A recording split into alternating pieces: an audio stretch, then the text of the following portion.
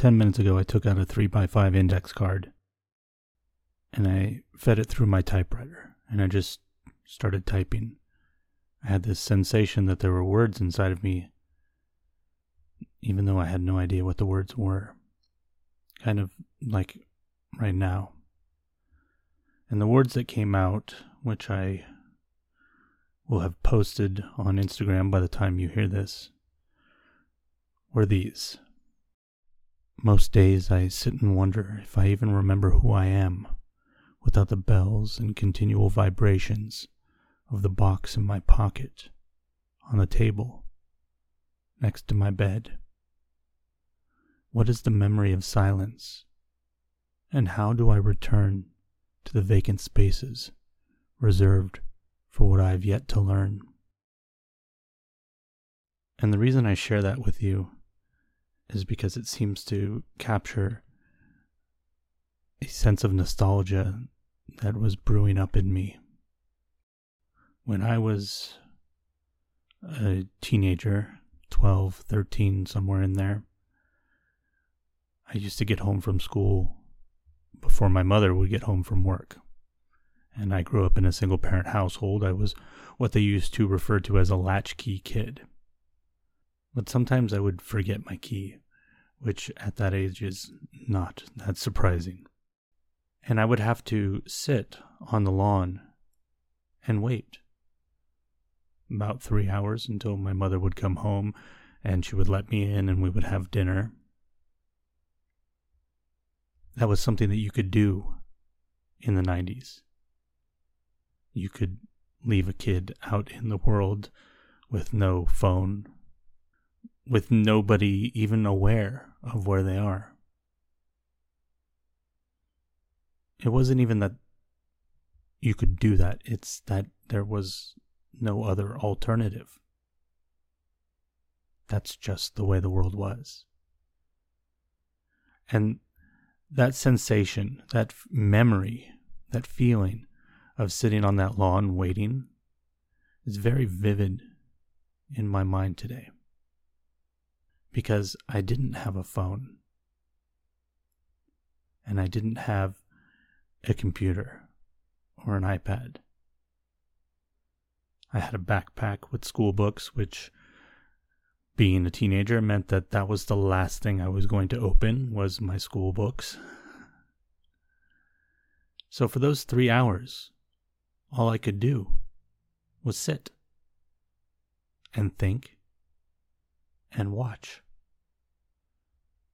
Twirl blades of grass between my fingers, look for rocks to toss.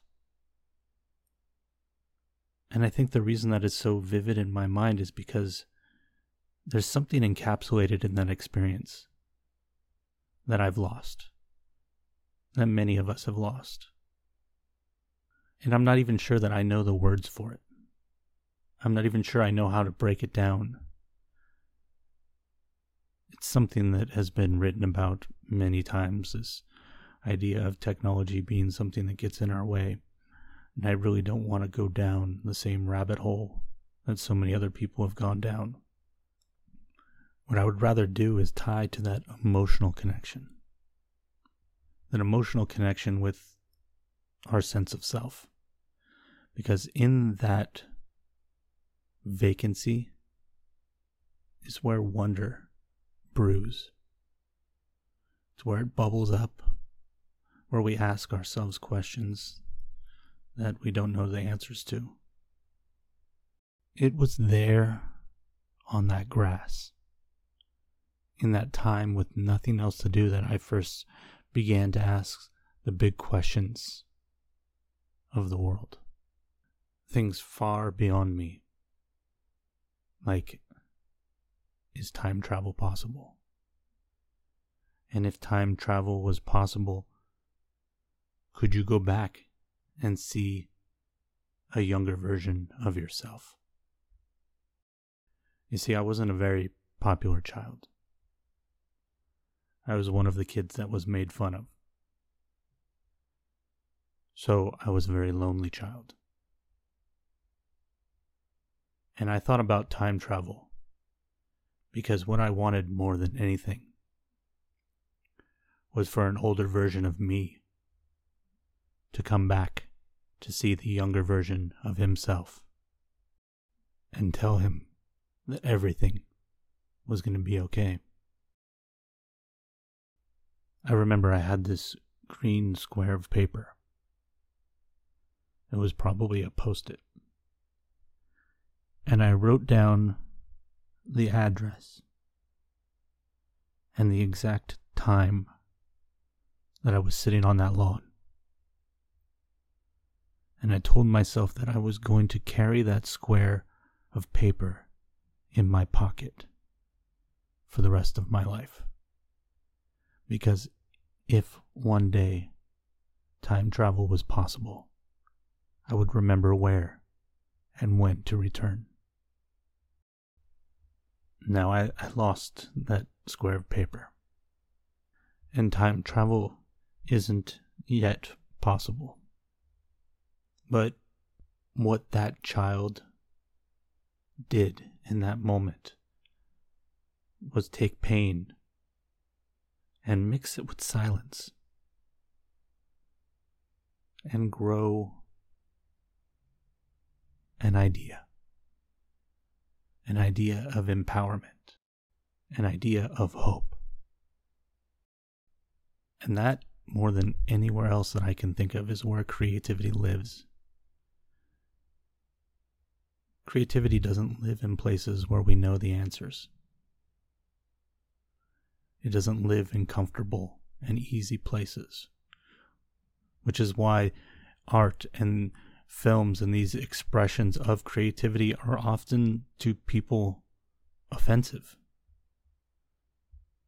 because they are uncomfortable, because they take us places that we don't want to go, or places that we don't understand. Growing up at the time that I did, there was still a vivid radio world. And for some reason, what I remember of that radio world is late night talk shows. Now, I don't remember ever listening to any of these. I was probably not allowed. And to be honest, I probably had no interest. The idea of just listening to someone talk for a teenager is torture. But that memory of those late night talk shows, it stays with me in the same way that this feeling of sitting on this grass stays with me. And I think there's something in that as well.